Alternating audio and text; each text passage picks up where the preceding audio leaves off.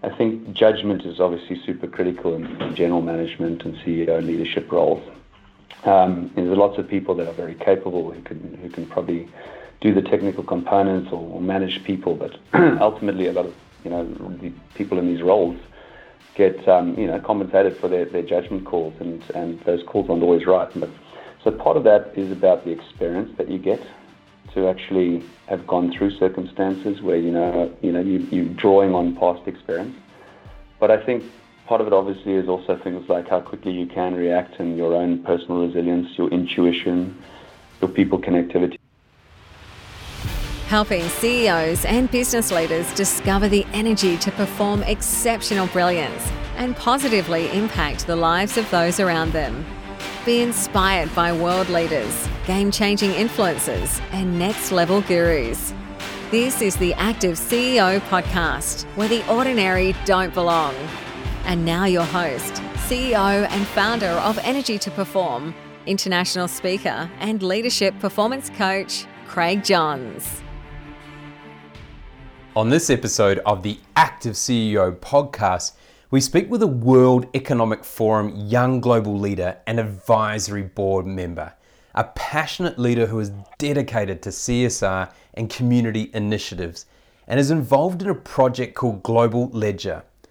He studied a Bachelor of Commerce in Economics, Accountancy, Business and Law from Stellenbosch University. His career has involved working at ABN AMRO Bank and roles in corporate business and business development, as well as the country CEO of Singapore at Zurich Financial Services. In 2016, he joined Swiss Re as their CEO of Singapore, and later in 2017 become their Asia Pacific CEO.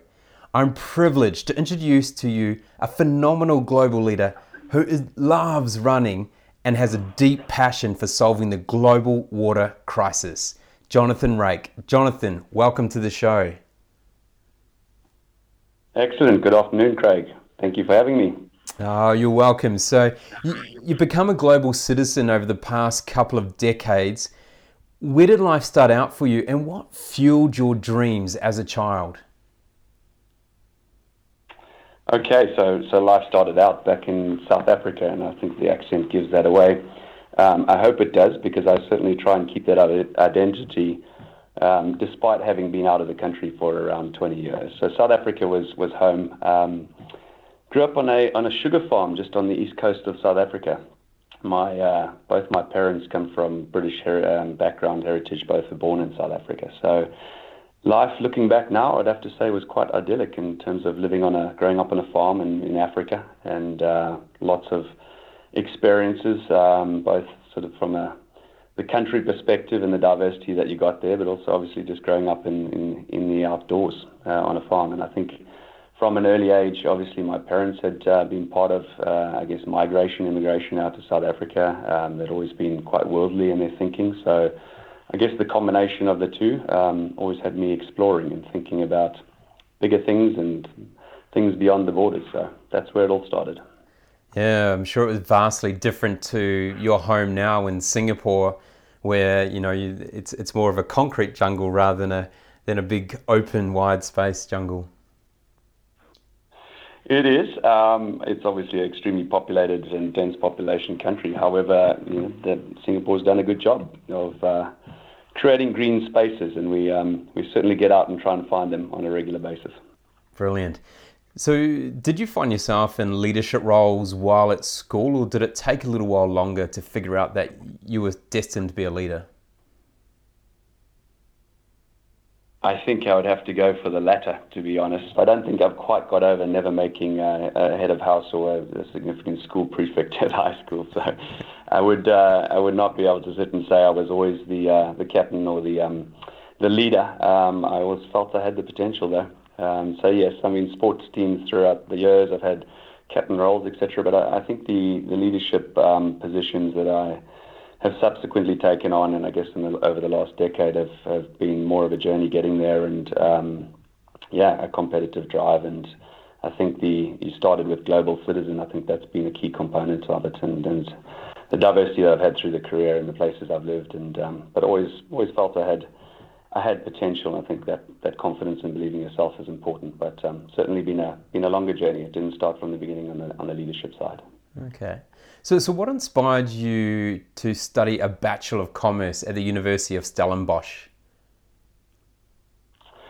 So South Africa, and I would say in the sort of, it was an interesting time. So I finished school in the mid-90s. I was very fortunate to go to a good boys' private school in the country, and my parents had certainly worked very hard to get me there, and so I felt I had to absolutely make the most of it. They were very committed, and certainly from mum's side, there was a strong focus to get a tertiary education and then take the world on from there.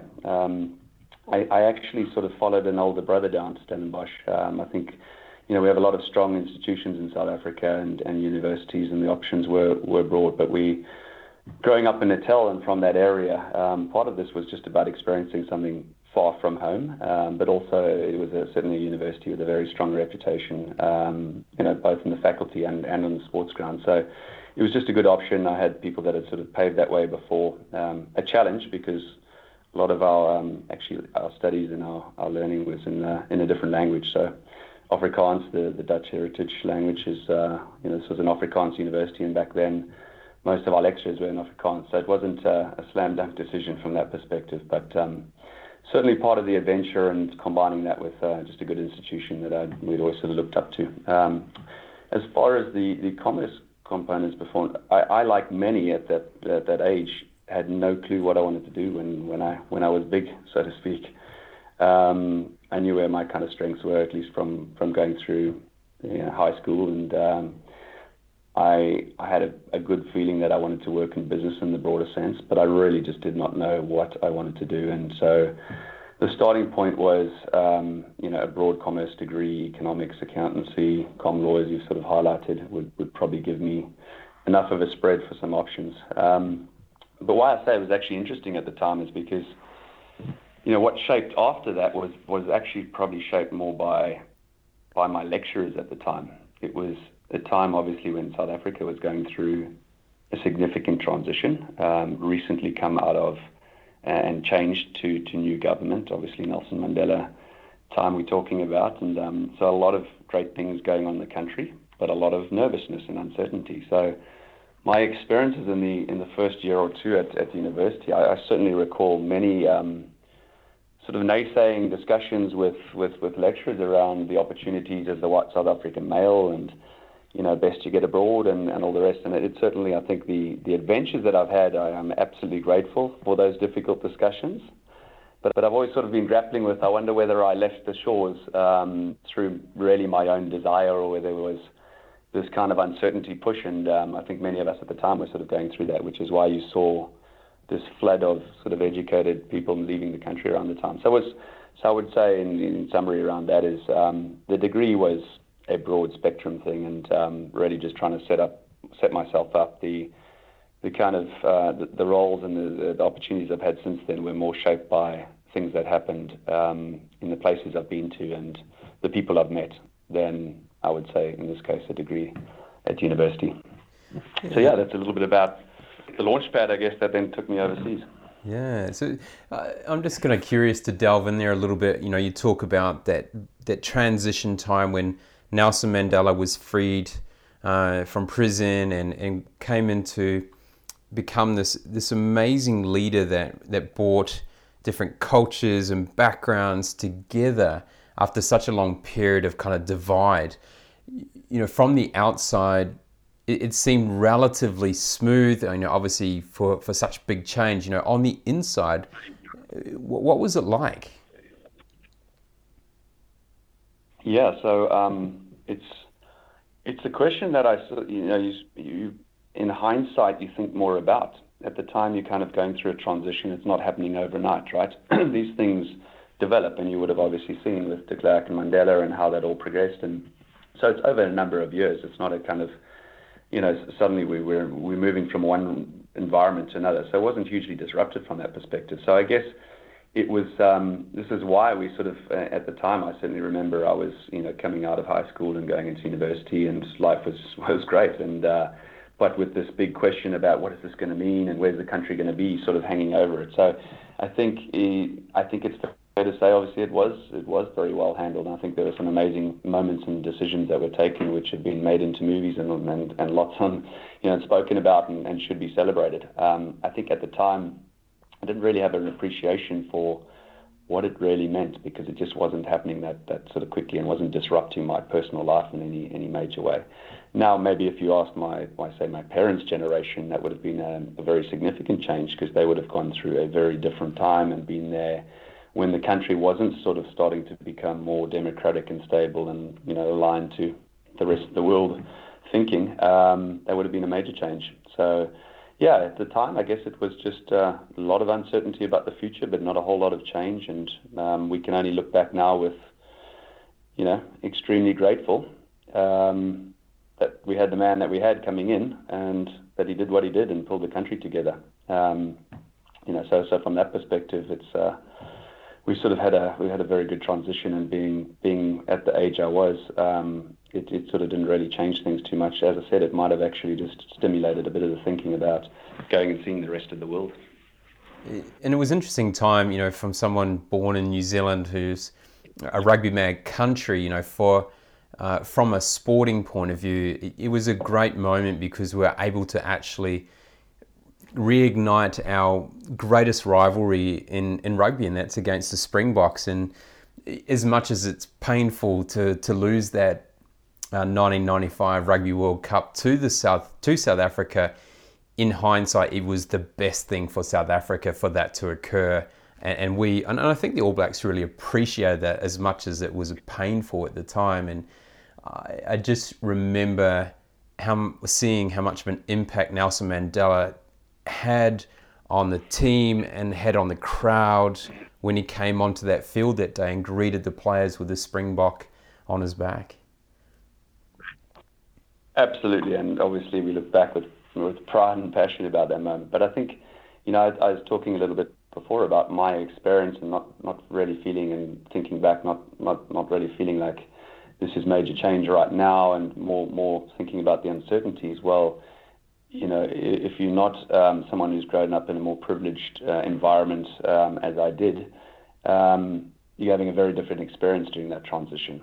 That could be exceptionally huge change and creating exceptional potential and opportunity, and something to look forward to, and something that people have been fighting for, a change for so long. So depends on the perspective. And I think when you think about the World Cup, it's always interesting to ask that question as well, as, from which perspective is Nelson Mandela seen as having done something amazing at the time, Certainly from my perspective, I would say, obviously hugely grateful that he put on the jersey and he did what he did, and he galvanized, and he represented that through sports. I think that was phenomenal.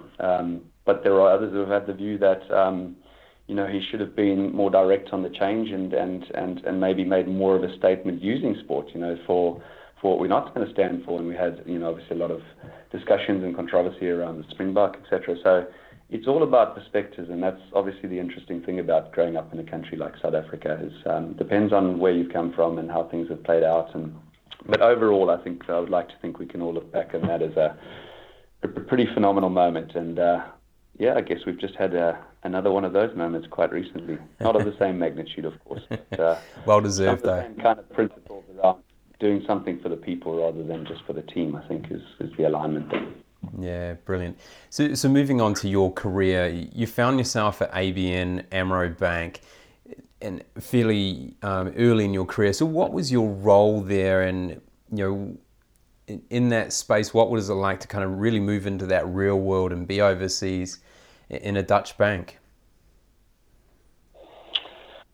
To be honest, I was well positioned, because by that stage I'd been through Stellenbosch University, learned Afrikaans, and I was working in the kind of equity analyst and marketing team. So I got to let's say decode the Dutch emails that are coming through from headquarters in the Netherlands. So I became very useful early on, at least just in terms of making sense of some of the non-English communications that are going on. So that was great. I wasn't in banking for long. I think sort of going back to the earlier part of my story, I was standing around, leaving the country. I turned up on the cold, windy shores of England round about Christmas time, just after, and certainly not prepared weather-wise. I have family there, but I wasn't targeting an investment bank as such. There'd been a lot of South Africans at the time, and obviously Australians, Kiwis, going over and taking on roles in the banks, and generally, well educated, prepared to work hard, and so I sort of came through that. But I was meeting with agencies, and this is the CV, these are my interests, and so it wasn't my first job in London. My first job was something actually more exciting, but probably less relevant, depending on how you see global investment banking. But it was certainly a great experience just to get into a very international environment. I think it was 110 Bishopsgate, right near Liverpool Street Station. We had a 10-story big glass building full of all these banking individuals from all around the world, and it was just coming out of South Africa at the time. I think I'd never actually been on an international trip other than countries around South Africa, Mozambique, Zimbabwe, these sorts of places. So for me, it was just it was a magical experience to be what I thought was then the real world. But I wasn't actually in banking for long. I think culturally and just at the time, I was struggling to see how I would, let's say, make my way up and be relevant. I think it was also at a time when we saw a lot of the graduates coming out of the big universities in the UK struggling to get on the banking graduate programs, and I was actually pretty much doing as many of us were, glorified kind of data entry, and there's nothing wrong with that, but I just felt that I needed something that fitted a bit more to how I am as a person, and still something in the financial services industry. So I kind of went exploring early on. But a great bank, and certainly enjoyed what was probably 18 months with it, and it was definitely a kickstart of a career in financial services. You then moved into the Zurich Financial Services Group, and you had a long career in that company. Just looking back, what were kind of the key differences kind of working in a Dutch organization versus a Swiss organization? Well, so I think the Zurich's actually it's an international company. So I think when you're working starting out in a Zurich in London, or ABN AMRO in London, okay, you get the nuances of the culture, but they're still, you're working with predominantly people from the country, right? And they are international organizations, both of them. So I think the culture piece came through for me more strongly when I actually moved to Zurich with Zurich, and you're in the head office and you get the feel. And obviously, Swiss companies are known for being very professional. They're known for being quite complex, very technical and detailed, and all these terms, safe, well governed, and in general. So the culture was, that's kind of stereotyping a little bit of Swiss organization culture, but there was an element of that. But we had an American CEO who's the former CEO and chairman of PricewaterhouseCoopers. At the time I was there, he had brought in a lot of the sort of thinking around how and some of the practices around how big US organizations are run, and diluted a bit of the, let's say, strong Swissness of the company. And I think being an international company, that wasn't a bad thing. And so we were actually, Zurich as an organization, and I believe it still is, has that kind of Swiss core values, but it's very international, and you just walk into the head office in Zurich and you'll see that. My experience was fantastic in the early parts of my career. It was throughout with Zurich. Joined at a good time in London, because we had a lot of this is, if you get the opportunity when you are at the early stages of your career to work with a winning team and have a very strong leader and a line manager, as I did, that's obviously a huge opportunity for you in terms of developing early on in your career, and that's really what I had. I had great bosses. I had a fantastic mentor who sort of identified me quite early on, and was very senior in running a global business. And it was a team that was really capitalizing on an improved market situation, and certainly did. And that business was under a very steep growth trajectory. So it was a great experience. I was working in roles that also gave me access directly to customers. In this case, it was major corporations, so the risk and insurance buyers, some cases the C-suite members of those companies. And I was in my early 20s and doing the sort of financial analysis and support, analytical support for our relationship managers to our major clients. So it was just a great opportunity to have a balance early on with both the sort of somewhat technical part of a role, but also areas where I felt I was stronger, which is really dealing with clients and that interaction and engagement. So very fortunate to have, probably the thing that stands out for me in answering this question is a couple of great leaders who absolutely inspired me, and I was prepared to do most things for. So I really had the bit between my teeth earlier in the career, specifically at Zurich London. So you fast forward a little bit more, and you found yourself in a CEO role there with Zurich Financial Services. So how did you, at that point, find the transition from being an employee into a CEO?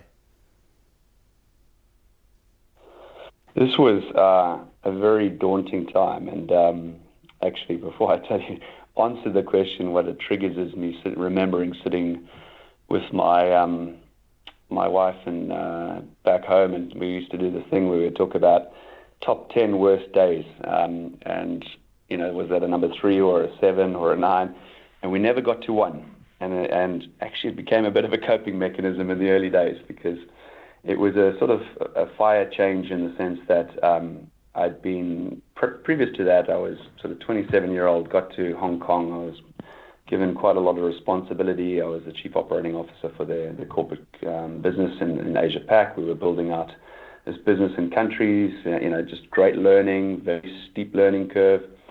But, I didn't have that P&L and people responsibility and franchise responsibility. And so after 3 years of that, I was sent down to learn from a great boss who was running the operation in Singapore at the time. And, 5-6 months in, he was picked up by a very phenomenal competitor and given an opportunity he couldn't resist. So I kind of missed out on the 2 years or a year and a half of sitting behind him, running the sort of client side and the operations of the business, and was thrust right into it. And it was, I was probably a single expat in a very local team, and thankfully I had just enough time to really build those relationships. But we were in an early build phase, so it wasn't a mature operation at all. So there were a lot of things that were running thin, running hot. We didn't have a great deal of process and infrastructure in place, and it was an incredible challenge if I look back now. But I had the right people supporting me above, and managed to get the key people on the team on side. But there wasn't no smooth transition there. Probably my best learning experience, certainly in my career, that 1 year, 2012, that would absolutely stand out. Since then, it's I've sort of had obviously a lot of different experiences, but that was a sort of all-encompassing CEO role where we probably weren't big enough to sort of hit the radar, thankfully, from a group perspective where there was going to be a lot of concern. So I was empowered, but at the same time, you're dealing in a pretty mature and strong regulated market like Singapore, and it's competitive, and you've got all the different components. So just a great experience, but the confidence built. It didn't start extremely high given the circumstances of the change, but it's I've sort of tended to find myself performing better when there are big challenges and rising to the occasion. So I think there was a bit of that. So that was 2012. So moving on from there, obviously a lot has changed. Yeah, so you're now CEO of Asia Pacific of Swiss Re. If you look back between when you took that first CEO role on to where you are now, what do you think are the biggest leadership skills or components of the way you lead that you've changed over that time? So good question. So firstly, just to clarify, I CEO of Asia Pacific for our insurance business at Swiss Re, called Corporate Solutions. It's obviously a global business, and I lead the Asia Pacific practice, headquartered in Singapore. So there's some continuity there. I think the biggest change was actually self-reflection. At that time, I was sort of confident in my own abilities, had a strong success and track record of execution, had been getting great feedback through my earlier career, was always given kind of a step higher than I probably could take, and I would take it on board, and I was driven by this competitive drive and wanting to, to be better than the pack, and it was just probably not the right drivers, but it was successful in getting the opportunities. What I wasn't doing is trying to think about, is my leadership style relevant? Does it need to adapt? What are my strengths and weaknesses really?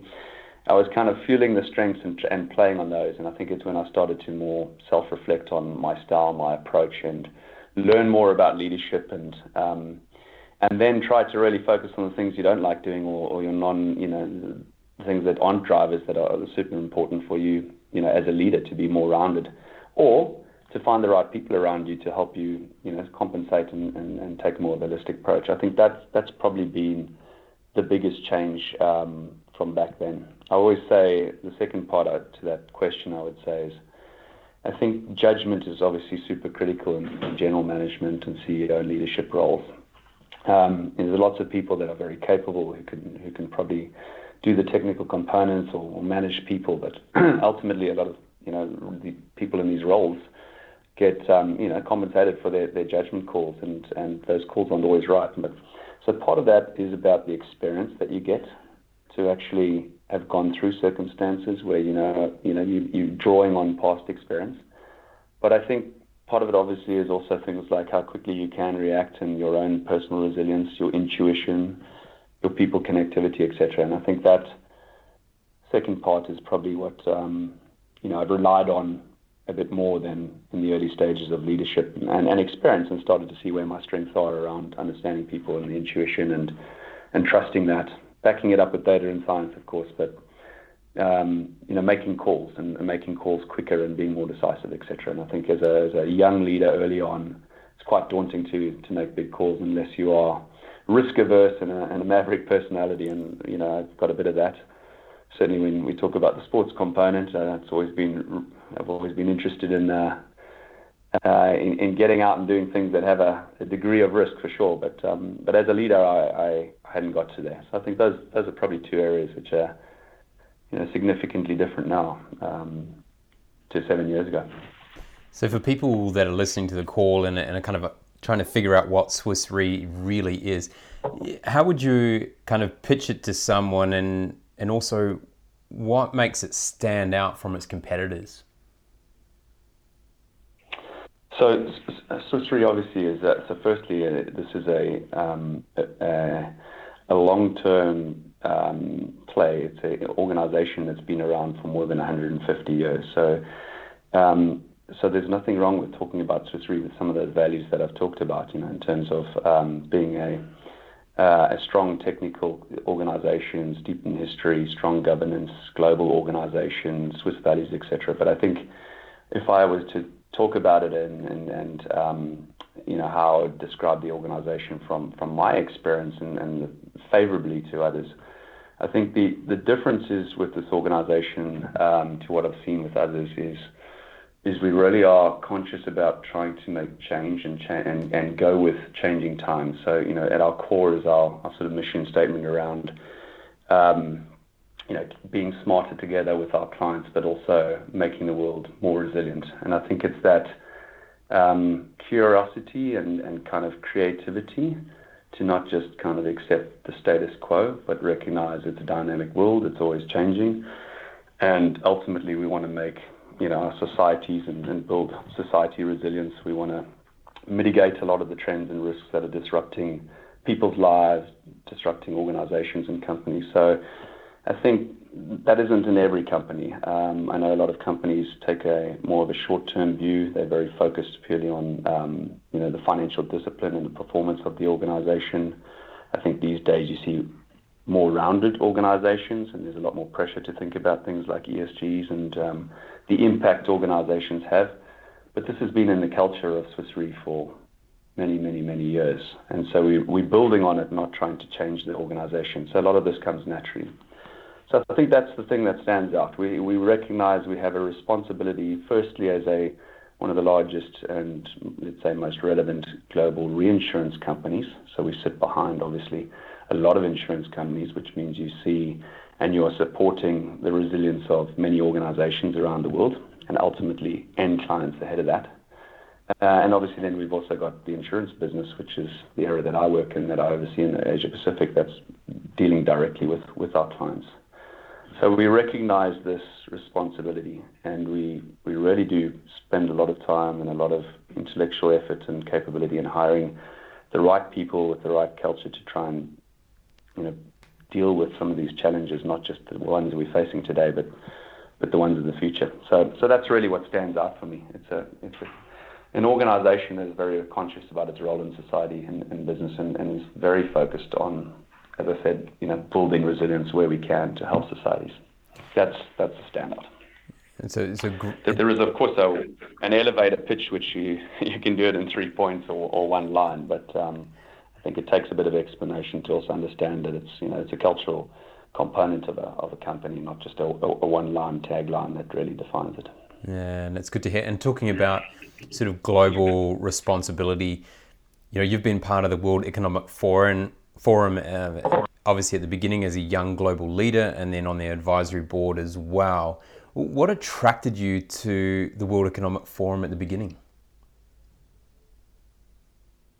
So the World Economic Forum, I had involvement in prior, and what kind of attracted me was, well, firstly, so the previous employer, obviously Swiss company as well, Zurich Insurance Group, we had a strong partnership with the World Economic Forum. I got involved in a number of the areas. We used to work on global risk reports, which used to come out on an annual basis. We were providing our expertise and data and insights to try and help, deal with some of these really big macro issues and trends. And so I'd sort of naturally fallen into some alignment and involvement with the WEF from a company perspective.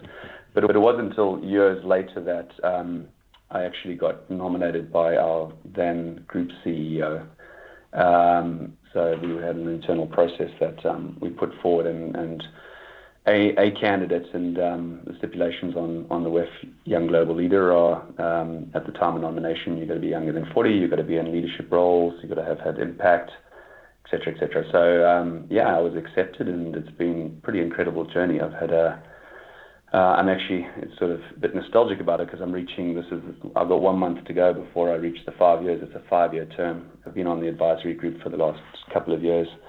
So I've been quite heavily involved. It's been great that I've had an organization that, has, with Swiss Re, obviously joining Swiss Re also has a relationship with WEF and a big, significant Swiss international company. And so I've been able to carry that through.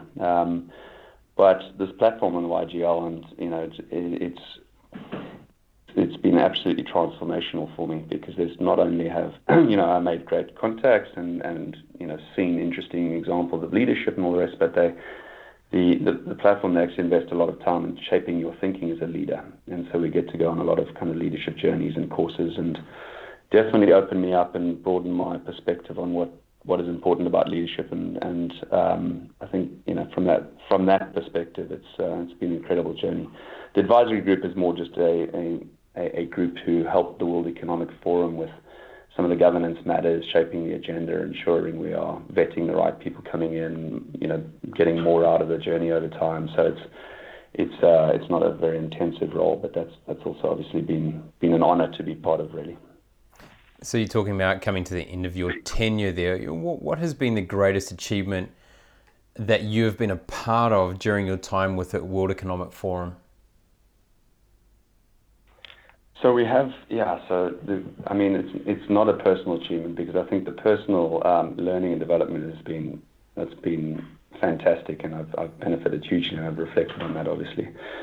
But I think, I've been part of a few other people's journeys where they've achieved incredible things and supported them along the way, and been able to bring the resources of the companies that I've worked for to the party. And I think that's been the key thing. I think as coming in and having a very busy role and having a lot of responsibility within the organizations that I have, rather than trying to give up a lot of time that you just don't have, I've managed to sort of at least be able to galvanize and utilize some of the resources that we have within the companies. And just as an example of that, one of your countrywomen, Mina Guli, who was very successful in a business career in Australia, changed course completely. She's a former young global leader herself. Set up a non-profit organization in China called Thirst, which has really been focused around creating, significantly scaling up the awareness about water security issues around the world, starting in China, but then broadened since then, and also trying to sort of galvanize solutions around water security, which if you read the WEF global risk reports, you'll see is, if not the top risk for, that we face going forward. I was able to support her on that, and she's done, talking about sports and running and all the rest, a phenomenal human being. She set out to run 100 marathons in 100 days in different countries around the world, having already done a previous adventure the year before where she sort of was conquering deserts, 7 deserts, 49 marathons across the world. So just, really just finding an inner strength and absolute focus for her passion to really resolve this issue. I was able to join that, support some of the funding activities, and actually ended up joining her on, I think it was marathon number 21 in Hong Kong. She made it far on that journey. She got to over 60 marathons, and the remaining 40 were run by many, many people around the world, and she's had sort of billions of activations. And so it's been a journey where I've been able to contribute towards the successes of some amazing human beings who are doing some really incredible things, and that's probably been some of the highlights. I don't think I put my stamp on any single initiative that I've created that's, let's say, meaningful enough to share, but it's more been about the people I've connected with and being part of their journeys. And also, I think what I've been able to do with bringing back the leadership learnings and putting that into practice. And, I've tried to do a lot more kind of coaching, mentoring people within the organization, a little more informally outside. And so I think there's, not trying to take this experience and keep it for myself, but really utilize it to have as much impact as possible. That's really been the focus.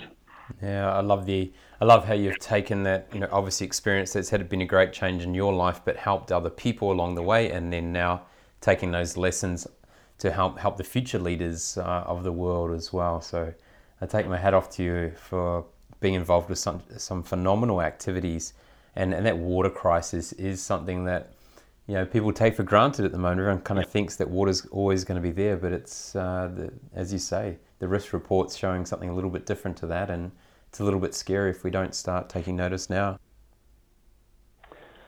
Absolutely. It's a bigger issue than what the average person is aware of, and and it's not just about water and our survival, it's about what comes before you run out of water, right? So there are other crises, there are conflict potentials and all sorts of things that are interconnected. So, and I think that's where the WEF focuses a lot of attention from a risk perspective, is understanding all these, trying to make sense of all the interconnectedness and manage accordingly. It's a massive web, supply chain web of interconnected risks that we operate in a global world, and this is one of the very, very critical ones. And we see that obviously I work in an industry which is closely associated with risk, and so there's some alarming trends that we're going to have to deal with. So you talked about early when you were young around sport, and it kind of come up a number of times. You talk about running there. So for you, doing marathons and being out running, how does that help you as a leader and as a person? So, yeah, we're getting a lot more awareness and data and science around well-being issues, right? So if we just start there, and the importance of balancing, certainly as a leader, balancing one's mind. It's not just done by thinking. It's one of the strong ways I've found personally, regardless of what the science says, of clearing my mind and getting that kind of endorphin coming through and feeling good is to get out and push the body a bit. And I probably take it to the extremes at times, not necessarily by the distances or what I'm doing, but probably just trying to get in too quickly. And I guess as you get older, you learn those lessons with injuries and all the rest. But I always know when I haven't done, for me personally, I'm not exercising and I'm not getting that, because the first thing that happens is I normally start getting in a few more arguments with my wife, which I'm probably the driver of, and it's just a well-being thing for me. The first thing. The second thing I think is I've always loved competition. I guess if I was just a better sportsman, I played so many sports throughout my career. I never landed on one that I was good enough to make a career of it, I guess, unless there's one out there that I haven't found or invented yet. But I've always loved the competitive environment and that component of sports, whether that's in teams or personal. So it's just that feeling of chasing the goal and not always winning, but fighting hard and taking yourself into a difficult place. That's been something that I've always kind of been attracted to. So combination of factors, but definitely I think well-being and state of mind and de-stress and all these things. You can do a lot by getting sleep and doing exercise, that's for sure. I find those two solve many of my problems. So going, as a CEO, right, you've got a fairly busy schedule. You've generally got stuff coming from different angles and different agendas happening as well. How do you ensure that you can stay in a peak state of mind as often as possible and ensure that when you go into a meeting or into an interaction with someone, that you are really present with them and you're giving your absolute 100% to them? So I think the importance is to recognize that you can't stay in that peak performance state of mind constantly, right? And so that's something that I've been, I would say, getting better at, is not loading myself up with too many sort of back-to-back high-impact expectation and just keep running yourself hot for 4 or 5 days on the trot. That you're going to dip at some point in time. So I think, I mentioned sleep. That's something that a lot of travel, always trying to squeeze in a bit of exercise. I've got 3 kids, 6 and younger, always trying to get time with the family and just trying to do too much. And I think you can always slow things down and manage your life better and prioritize things. And so I think I don't find a challenge with kind of motivating myself and being present. I think I like to always be engaged in discussions and part of the action, so to speak. So that hasn't been what I've needed to necessarily focus on. What I've actually needed to focus on is just being more calm and taking opportunities to step back and evaluate, because I think that helps you make better decisions rather than just you're running on the fly and you're always chasing.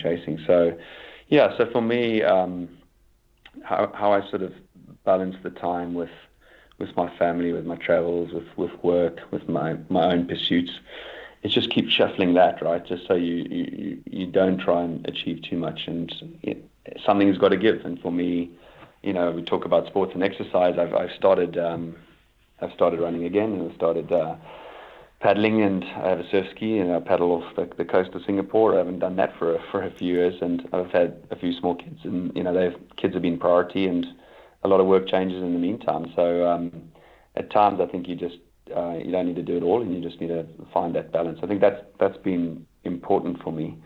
Of course, there are ways of getting in the moment, and I think some people have a lot of good techniques about that. I think something that people often talk about is how do you settle yourself and get confident if you're public speaking or you've got to deliver something in front.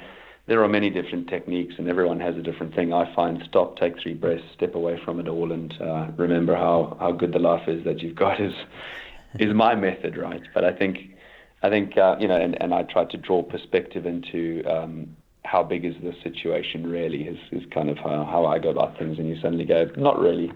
This is actually not a big deal. They can do without me in this one, actually, even if I don't deliver perfectly. So, so just tricks along the way that I think people need to figure out what works for them. But those are some of the things. Life got a bit chaotic for me for a couple of years, and it doesn't do. You're only doing long-term damage if you running on the edge and stress is building and you're not taking care of yourself. And I think that's probably been a big a big component of the learning that I've taken away from my time involved with this Young Global Leader Forum, because they really emphasize this, they call it protecting the asset. Because the stats are all there, right? And, the data is there to show how our leaders putting in too much and, the implications of that down the road. And I don't want to go through this whole journey to, not present for the next generation and the things they want to do. I want to be running marathons with my kids one day. So for me, it's about now at this point in my life, it's about trying to just get better at making sensible decisions and prioritizing my time. Makes sense to you? How do you feel about that? You obviously you meet a lot of people and interesting CEOs. Does that resonate? Is that what you hear from others, or have I got it wrong? Yeah, no, you're definitely on the right path. And I think, for a lot of people, they just on all the time, and it's just learning how to turn yourself off and be able to switch off and on, because, as you say, you can't be in that peak performance state of mind at all times. You need to be able to oscillate, with stress and recovery, and you've got to keep that moving through on a regular basis. Otherwise, the body just keeps adapting, and you don't realize you're actually on a downward slope until you hit. Generally, it's when you actually take a couple of days off or have a break, and then you generally get sick because the body's so good at adapting. And then once you give it that recovery, it teaches you a lesson, and it holds you down there, and you get sick, and it will hold you down there longer, and you feel like crap for a while before it lets you come up, and it's trying to teach you a lesson. And sometimes people learn, and sometimes they don't. But yeah, I think you're definitely that. I like the asset. I like the piece around the World Economic Forum around protecting the asset, and I think that's so important. It's easy when you're young to just keep going and going and going, and you feel bulletproof. But definitely when you get into the middle life and later years in your life, you realize that if you try and do that, you're not going to last very long at all. Yeah, absolutely. So it sounds like we got some aligned thinking on that. You actually just triggered a thought. So I was listening to a podcast the other day, and this is why I brought up the sleep topic earlier. It was really around the importance of sleep, and the stat that was being kicked around was that there's only sort of a very small percentage of people who can actually function fully on less than 7 hours, and that it does have long-term impact, etc., etc. Yeah. I'm not trying to create a separate debate here, but the interesting one was, I was saying, when you're traveling and you're out of your normal environment, and I travel a lot with work, so I'm in hotels and overnights and planes and all the rest, you don't actually get into that sort of level 3 and 4 REM, deep sleep, where you're doing a lot of the body repair and, really the required depth sleep that, helps us function. And some of the thinking and the theory behind it is because, going back to, I guess, the early days of man, right? You need to be alert and be aware if you're in a new environment, right? This is predatory instinct sort of stuff that they talk about, and so it's fascinating. But wherever it comes from and whatever the drive is, the point is, you got to think about all these things. Yeah, there might be lots of different science and lots of different views and perspectives. But one thing's for certain, I know, is just calming down, getting a good night's sleep, waking up, doing some exercise, start the day in that way works for me. Yeah, sleep has the greatest impact on your performance and well-being ahead of nutrition or exercise. So it's the key one. Obviously, you've got to balance that with your exercise and nutrition as well. But it's the one that's forgotten a lot of the time. So I'm not so good on the nutrition side, so that's probably why I'm talking about the exercise and sleep. So I wish I was better on nutrition. I wouldn't be writing books on Jonathan Rake's diet, how to be a leader with a good diet. No, that's not coming out anytime soon. We all know smart people have great answers, but the most successful people ask great questions. When was the last time you did something for the first time? So the first time, I think I kind of have, I guess we all have lots of little experiences that might not be too significant where we're doing something for the first time. Certainly having young children, but one maybe that comes to mind is something I did with my daughter the other day. So I've fallen into a bit of a trap where I make sure I'm home for as many weekends as I can. A Saturday morning starts with, I'm the rugby coach, one of the coaches for the under sixes in this particular club and team. My son's a player, and I'm just mad keen living vicariously through him, and we're on this fantastic father and son coaching and starting, budding rugby career. And I kind of took a step back, helped by some observation from my wife, and quickly realized, look, there's a lot of one-on-one attention going here. So I changed things up. I skipped the coaching and I did daddy-daughter morning, and wow, it was an eye-opener. I have not had proper conversations. She's 5, my older son is 6. We've had a baby that's 18 months old, and I think the learning from it is, we've got to watch that you don't sort of pile your passions into everything and you do what you want, and that you end up operating in that way with children and also the people around you and work and colleagues and everything. So, you've got to think about who's on the other side and what are you not doing, and just had a fantastic morning with her. The next one wasn't as successful. We had tantrums and other things, but going to do more of that. Just going to do more one-on-one time, and I think I'm going to been trying to take that into my work environment as well. Because as you say, asking good questions and being a good listener or being there, that's a sign of very strong leadership, and it's always something that I have to challenge myself with, right, is find the balance between sharing my opinions, making those judgment calls that I talked about earlier, and just going, mate, shut up for a second, listen what's coming through and take the signals, and because that's when obviously that's when things get serious in a discussion. That's when the openness and the transparency starts to unfold between in whatever environment it is. So I think you spot on. Good questions, good listening, and not something that naturally comes to me. Certainly not in the early part of my life and my career. So tending to focus more on that. But that's probably a moment 2 weeks ago that stands out for me recently. Yeah, I love it. What is the one question that you would love to solve? So we've been talking a lot about this machines versus people and fourth industrial revolution, and where's AI going to go, and is Terminator the real thing? And I would love to just be able to look ahead and see where this all lands, because it's sort of a question that I think many of us, and certainly in business and all, don't have enough facts, certainly don't have the answers, and really struggle to answer. But it's a fascinating one. I mean, so we, opening up, I would say as an executive within a corporation, you don't want to say, look, X number of jobs are going to be put under, the machines can do all this. You want to focus on all the positives. At the same time, you want to be realistic. You don't want to be disrupted and being caught stagnant in an old world, and there's all of this. But then you go to the much bigger picture around topics such as AI and the future of. So I'll probably wake up tomorrow and say something else. I've just come from a few of these discussions today, so it's very much top of mind. So I'm giving you a very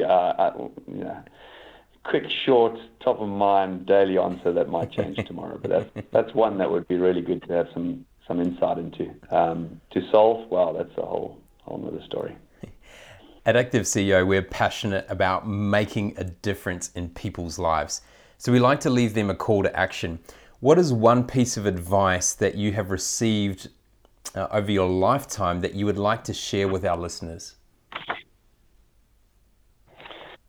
So I don't think this is as much advice, but what I would say is something that really resonates with me. I know the president of the European Commission repeated it recently, but it was this I think it was an environmentalist in America who said we should be judged not by what we create, but by what we leave behind. And I think that's the world we're operating in now, where certainly as leaders, or even anyone for that matter of fact, needs to shift gears a bit for what am I doing for personal gain and for personal success, and think about that impact and what we are not damaging and creating. And so I'm not trying to come across like I'm, changing the world and I'm going to solve huge solutions. But I think if we all think a bit more about what we're not breaking down within societies, within cultures, within the environment, etc. So yeah, that would be something I would leave people with. And from a career perspective and sports and all the rest,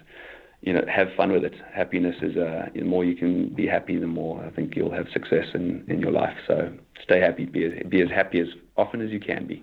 Optimism and happiness. That's worked for me in my life. There are times not to be, but that resonates the most with me. So you've given away some great insights today and really provided some thought-provoking ideas. So how can people learn more about what you do, and what is the best way for people to connect with you if they wish to? Sure. So I'm certainly happy for people to connect and share their experiences, and as I said, let me do some listening as well. So I don't know how you normally do this, but I'm happy for people to contact me directly through my email. It's a straightforward Jonathan_Rake at swissre.com. I guess I'll know how many users you have, how many flooded I get. But if people want to reach out, Craig, I guess you'll have my details as well. Would be more than happy engaging in a conversation, and whatever has triggered something for any listeners who want to explore a bit more. And I'm in my own learning journey and got a lot to learn, so would love to engage. Yeah, so we'll put that in the show notes. Jonathan, it's been an absolute pleasure speaking with you today. I've enjoyed listening to you talk about your childhood life, starting in Natal in South Africa and going to Stellenbosch University to kind of experience something a little bit different, to then ending up in different cities all around the world as you have kind of not chased your dream, but you've also really gone out there to make an impact on the world.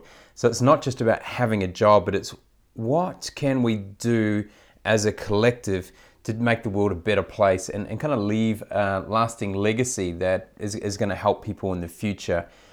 Having that opportunity to be on the World Economic Forum is something that a lot of people would love to have. So to have that opportunity and to hear you talk about the lessons that you've learned and how you're applying them into your leadership roles now is really great to hear.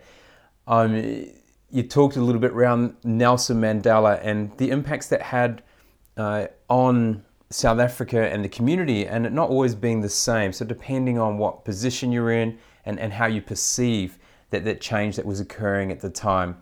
And then a great conversation at the end there talking about well-being and the importance of rest and exercise and how that provides a lot of balance in your life, and especially integrating that with how do you spend time with your children and making sure that it's not all about you all the time. So Jonathan, thank you very much, and I look forward to continuing the conversation, hopefully face-to-face in the future. So thank you very much for your time.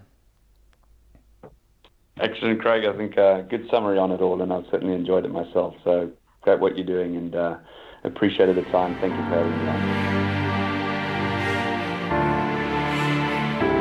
on. On this week's Active CEO Performance Tip, we're talking about to diet or not to diet.